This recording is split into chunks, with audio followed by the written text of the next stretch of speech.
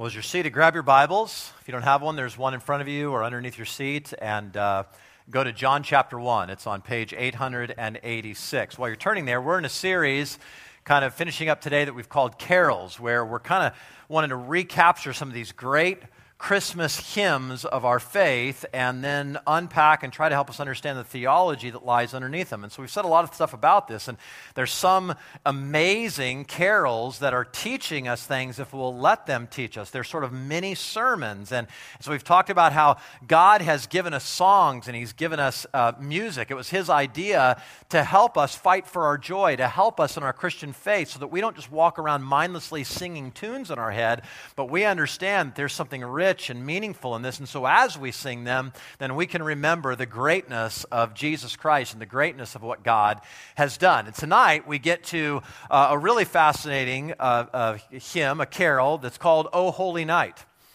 O Holy Night was written by a man by the name of Placide Cappeau. He was a Frenchman, and he was the commissioner of wine in his small little French town. Didn't even know there was such a thing, but in that day, apparently, he was the commissioner of wine, and the local parish priest asked Placide if he would write a Christmas poem for a Christmas Mass that was coming up. He felt very honored. He was not particularly a faithful churchgoer, and so he was a little bit stunned that the priest would ask him. But so he sat out and he tried to think about what would I write. And so he's riding along in his carriage, and it's nighttime, and he's looking out and he decides, you know what? I wonder what it was like on that first Christmas night. I wonder what the feeling was. I wonder what was going on. And so that inspired him to take up pen and paper and write down this Christmas poem. And he titled it Cantique Noël. The Christmas song, and he took that and he thought, boy, these are such powerful lyrics that has been written. He actually went to a friend of his who was a composer by the name of Adolphe Adams, and interestingly, Adolphe Adams was Jewish, and thought it was kind of funny that Placide would give him this poem to put music to, a theme and a poem that had to do with a Savior that he didn't believe in. And so he took that and he composed this wonderful composition underneath these lyrics, and that became Cantique Noël. It began to be sung in French churches all across France. Later on, Placide Cappeau became a socialist, and when the church officials found out that he became a socialist and that the music was actually written by a Jewish man, they decided to ban this song from French churches. But the French people were not going to be so easily tamed, and they said, we love this song, and they began to sing it in sort of rebellion, and they did it, and it started to spread, and it became very popular all across Europe.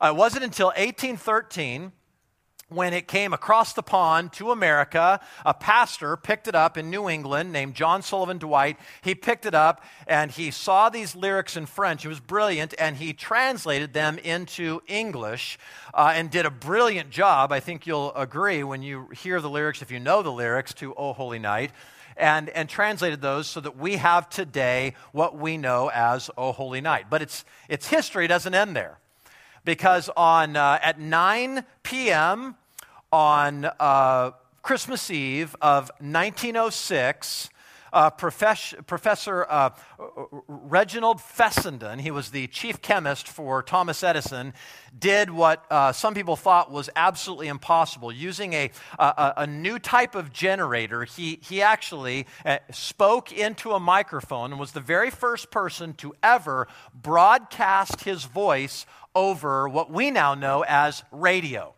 Radio was not even around then, and Professor Fessenden was the first one to send his voice over the airwaves to be captured. And what he decided that what he would say on that Christmas Eve is he opened his Bible to Luke chapter 2, and he began to quote the Christmas stories. In those days, a decree went out from Caesar that all the world should be taxed. This was in the first year when Quirinius was governor of Syria, and he began to quote, and he goes all the way through the Christmas story. When he was done, he put down his Bible, he reached back, he picked up his violin, he was a violin player, and he began to play the very first song that ever went over the radio waves, O Holy Night. So it's this great history to this wonderful song. Now, when we think about that first Christmas, it's interesting how many things happened at night. right? That are part of our story, part of what we understand happened when Jesus was born. The angels appeared to the shepherds at night. Jesus was born at night. The wise men came and followed a star at night. Joseph and Mary fled to Egypt at night. Jesus, we say, came in the world's dark night. See, what the Bible says is that God is light, and in him there is no darkness at all. But the prophet Isaiah, which was the first quote that we gave you at the beginning of the service, says that we are a people who live in darkness. In fact, we dwell, he says, in deep darkness. This is home for us. Our home naturally is within darkness, not light. And the Bible tells us this was God's idea. Ecclesiastes chapter 3, verse 11. We're going through the book of Ecclesiastes. We'll get back there in February. But this amazing book of the Bible. And Solomon says that God has put darkness in men's hearts, yet so that they cannot find out what he's doing. I mean, there's darkness. I'm groping, I'm trying to figure out what's going on, but I don't know what's going on. Or you hear what Paul says in Acts chapter 17. He says that God put boundaries around people. Like, I'm going to hem you in. And he says so that they would grope in the hopes that they might feel their way toward him and find him. So you get the picture here. It's like life apart from Christ is like living in a pitch black room and the walls filled with switches, and what we do throughout our entire life is try to flip switches to bring on the light. But we go over to this light, this flip, and we switch and we flip that, and like, okay, that's not the light, that's the disposal. And we go over here and we flip that switch. Well, that's not the light, that's the oven fan, whatever. I mean, we're trying to flip switches our entire life, trying to figure out, how do I bring light into my dark world? So there is this darkness, the Bible says, Jesus says, that God has put there, and nothing in all creation can get rid of that darkness. And maybe that's bad news for some of you, because it means that you can try. And you will. There's nothing I can do to stop you. You just will. Every person in this room is doing something to try and bring light to their life. So you'll fill it up. You'll be flipping switches your entire life until the day you die, and nothing brings the light on. Nothing showers your life with light because you haven't found the light switch yet. The Bible is so honest, if you'll let it be. I mean, it will show you why you are never, ever satisfied. Why there is this eternal-sized hole. There is this darkness that you can't seem to dispel. That you can't ever get enough stuff. You can't get enough sex. You can't get enough knowledge. You can't get enough money. You keep pouring it in because you need an everlasting fountain. You need something that is eternal to fill that up. You need light to shine into the darkness. Now, some of us will try. We'll try even at Christmas, right? We'll try with our kids, and great experiment, by the way. Try this with your kids, and you'll find out within about an hour, you tried to flip that switch, that didn't work, right? And probably by next year, you'll ask your kids, what'd you get for Christmas? I have no idea, right? We try to fill it up with stuff, it just doesn't work. See, our problem is deeper, way, way deeper, the Bible says. The problem is our heart, and what we do as human beings is we see, okay, there's a heart problem, I'll fix a heart problem with a Band-Aid. And that doesn't work, does it? So we become desperate. I mean, we are desperate creatures trying to fill up this void, trying to light up this blackness. Now, I don't think, by the way, desperate is an exaggeration. Like, does anybody pay attention to the news that about Black Friday of every year, it seems like it's an annual tradition that somebody has to be trampled at Walmart seeking after something, right? We're desperately trying to fill up this void in our hearts. And everybody's doing this. So what's the solution? That's really the question. Is there anything that can light this up?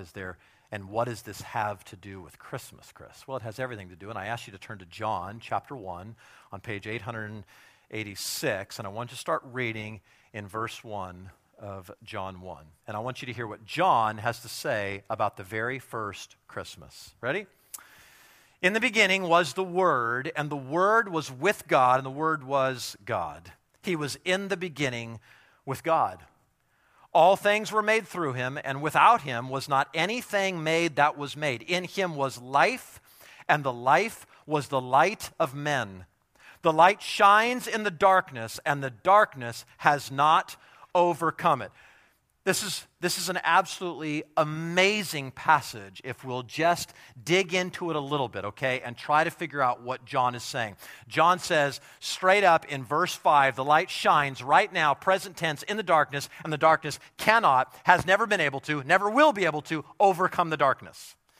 I took my kids and we all went to The Hobbit the other night, and if you've seen it, I'm not going to, well, you've probably read the book, so I can't ruin it for you, but in any event, there's a part where, the Gandalf, the main wizard, is going, and there's the necromancer, and the necromancer's sort of dark, and Gandalf, raises his light, and essentially the darkness tries to envelop it, and it can't, and there's this big kind of battle between light and darkness. Well, okay, I get that. That's just not how it works, is it? You don't have to battle with the darkness if you turn on the light.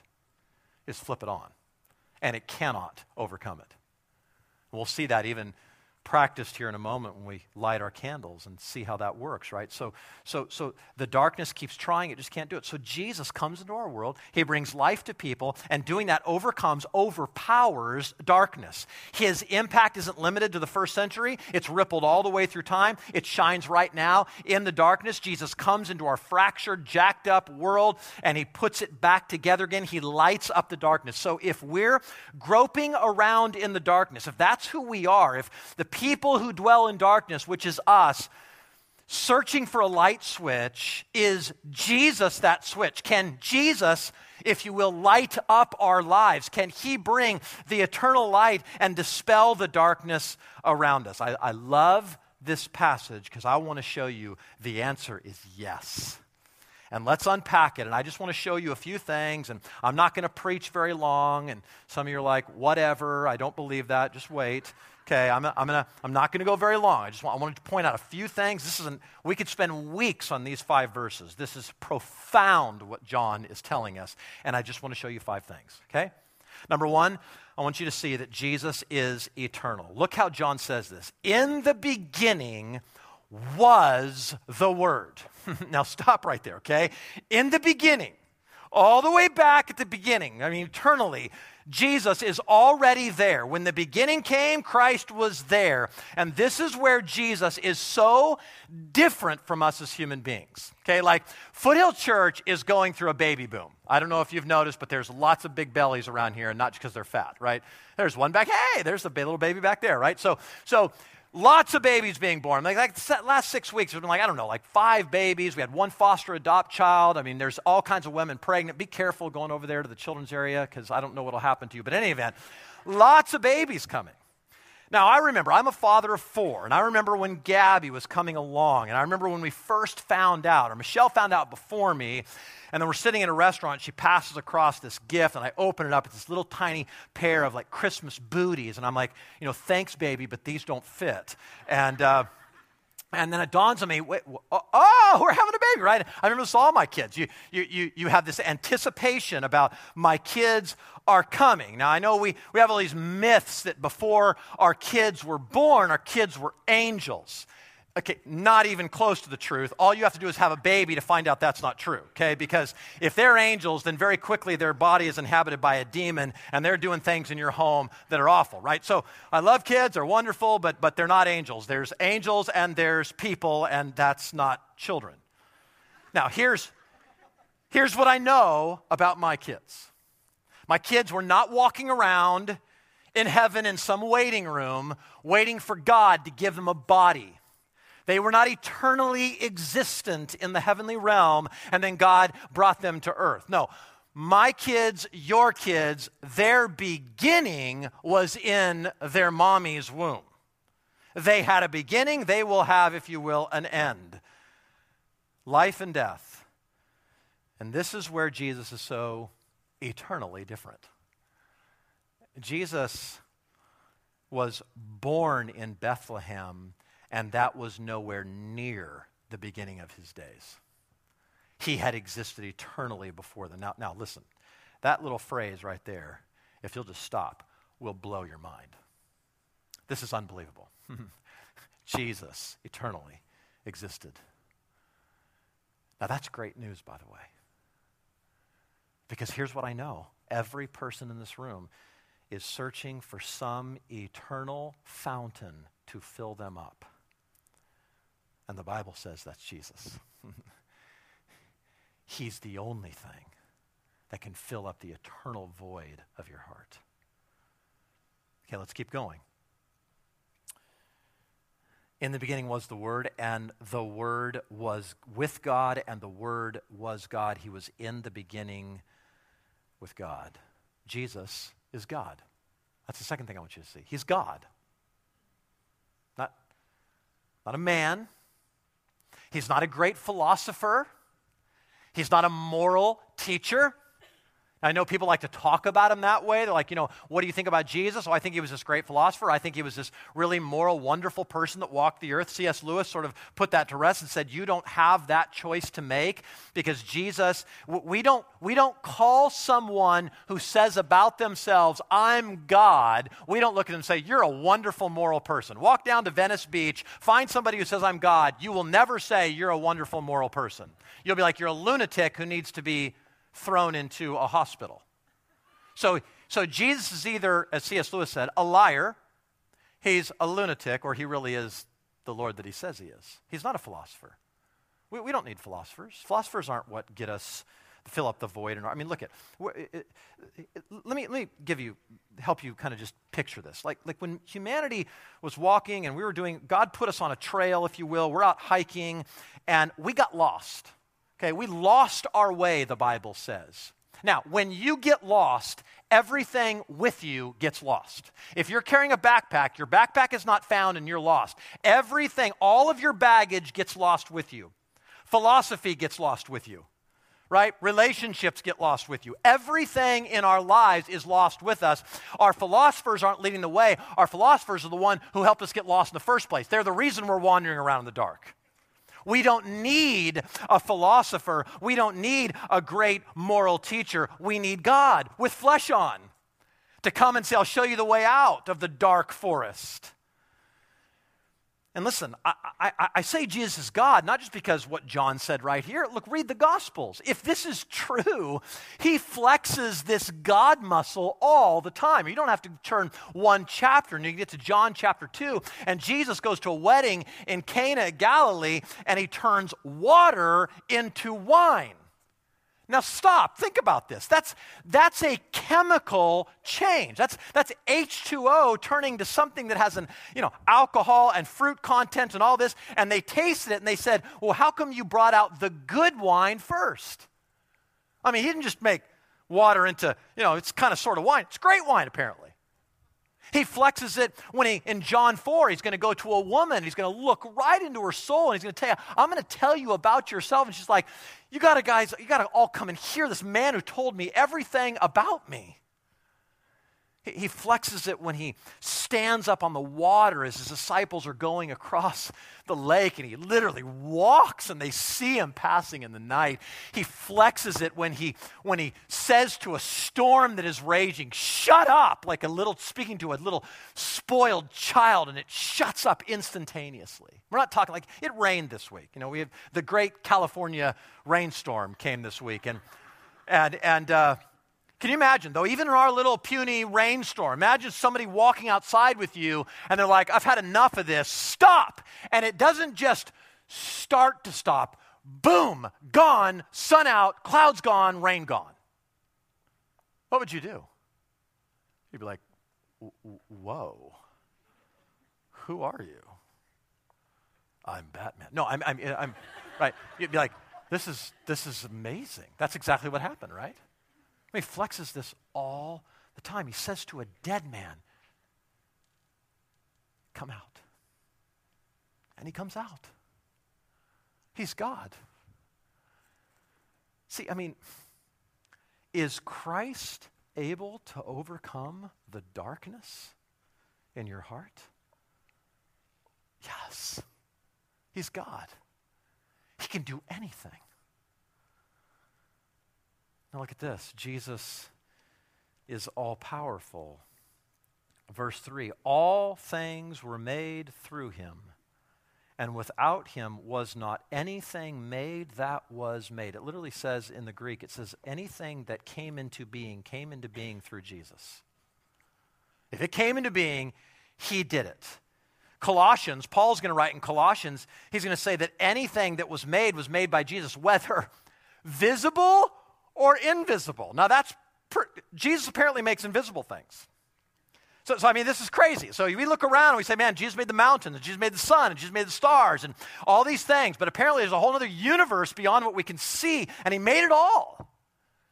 And it says that everything was created by him and for him. And listen to what Paul says. And he holds all things together. He holds it all. You know when the earth will end? I'm talking about a date. It won't be because an asteroid smashes into us, and it's not going to be because of global warming. I'm not criticizing this. I'm saying it's going to end when Jesus decides at a subatomic level, I'm done holding it together. Boom. He holds it all. And he holds your life. I don't know why anybody would want to put their life in the hands of anyone else, including themselves. He holds you together. And the moment he says you're done, you're done. Then he says Jesus is life. Look at verse 4. In him was life, and the life was the light of men. See, what Jesus is going to say later on, John chapter 10, verse 10, he's going to say, I came to bring you life abundantly. Now, this is interesting that he says that, because he says that to people who are walking and breathing and seeing, and like they're sentient beings, right? Some of them are living life to the fullest, they would say. Like they have great jobs, lots of money in the bank, everything's going fine, no real problems, they got their health, they got all this. And Jesus says to them, these people would say, we got it all, I came to bring you life. So apparently, you can exist or you can have life. Apart from Jesus, that's what we are. We merely exist. We are the walking dead. We are spiritual zombies. We are merely existing creatures. Merry Christmas. So without Christ, you can have a job. You can have nice stuff. You can have a house, you can have relationships, you can have a great marriage, you can have children, you can have sex, you can have money, you can have friends, and you can, by his grace, even experience great joy. But outside of Christ, none of those things will ever satisfy you. You get money, I just need more. Get a job, I need a better one. Get a spouse, done with this one, I need a new one. Whatever, right? None of them ever satisfy. There will still be this massive gaping hole. Because without Christ, you're not fully alive, the Bible says. Jesus says. You're living in darkness. And now listen, some of you just know this. This isn't like I'm going to try to convince you you're living in darkness. I mean, some of you go, I get it. I'm living in darkness right now, and I know it. My life, I keep trying to fill up. I keep trying to light this thing, and it's not working. And anyone in this room who is a Christian, genuinely a follower of Jesus, you will say, I know this about myself. I knew I was in darkness. One of the things that made me run to Jesus is I knew I was in darkness and I needed the light. See, now some of you don't want to come out of the light, and I'll talk about that in a minute, because maybe you think Christ is waiting there to beat you, right? He's just this angry God, and if you come to him, like when I was a kid, my grandpa, we'd go to his barn, and he knew there was a rat eating some of his grain or something. And so he would literally arm us with clubs. And we would stand over these holes in the hay or whatever, I'm like 5 years old. Go, Grandpa, right? And he'd start flushing them out. My brothers and I would be all the different places where we think the thing would come, and it'd come shooting out of the darkness into the light. We'd try to jack it. They're so fast. By the time I was whiffed, the thing was 80 yards ahead of me. I'd never catch it. Right? I never did it. Well, this is what we think, right? We're coming out of the dark, coming out of this dark hole, and Jesus is just waiting there to jack us. No, he's not. He's waiting there to love you. He's saying, in me is life. I'm here to give you life to the fullest, right? He's saying, look, you have no idea.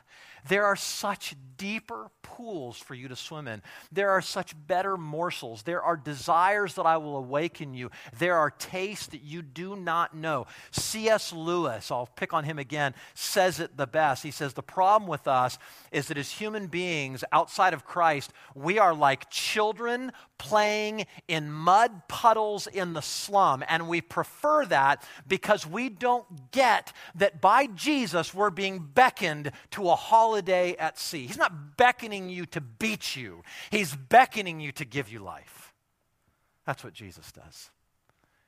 And C.S. Lewis is right. What do? We prefer to actually stay and play in the mud puddles. Jesus is life. Now look at verse 5. Last thing I want you to see. The light shines in the darkness, and the darkness has not overcome it. Jesus is light. Now, how many of you were afraid of the dark when you were a kid? I mean, just be honest, right? How many of you are still afraid of the dark? Me, right? I'm one of them. On the rare occasions when Michelle's gone, if the kids are gone too, my house is creepy. And I'm like, get the dogs, kids, if you're home, let's all just sleep in the same bed tonight. That'd be awesome, right? I'm terrified, right? I hate that. You hear all the squeaks, the stuff. Isn't it interesting, by the way, that fear of darkness is almost a universal phenomenon? Like, I don't know any culture, and maybe some of you can enlighten me if you're like archaeologists or something, or, that there's a culture out there that just loves being in darkness. Like we're like innately afraid of the dark. There's something about the dark that's very unsettling. Could it be that God did that to us?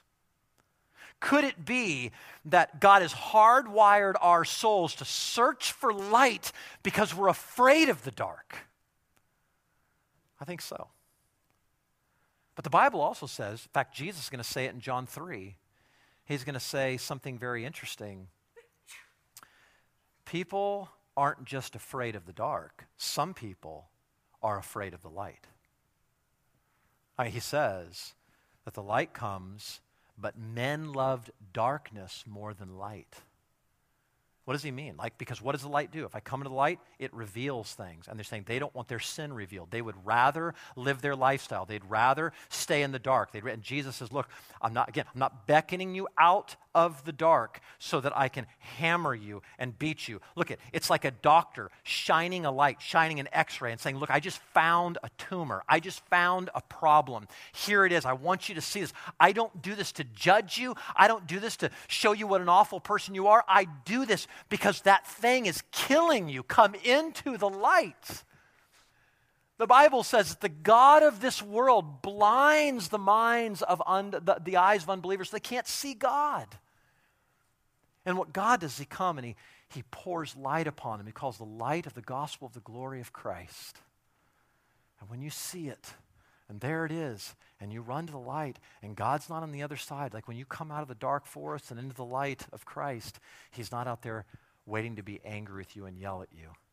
He's waiting to say, let me show you. See, because here's what light does.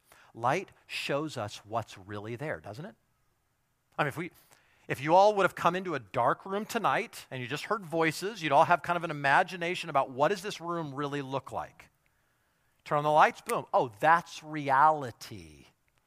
I have now seen reality. See, the thing about human beings is we don't like reality. And Jesus comes and he shines a light so that you see reality. But what also it does is it shows us what happened during the nighttime. Right? I mean, if somebody spray paints graffiti on a wall, nobody saw it, come daytime, look what happened at night. See, this is what Jesus does. I want to shine the light because I want you to see reality.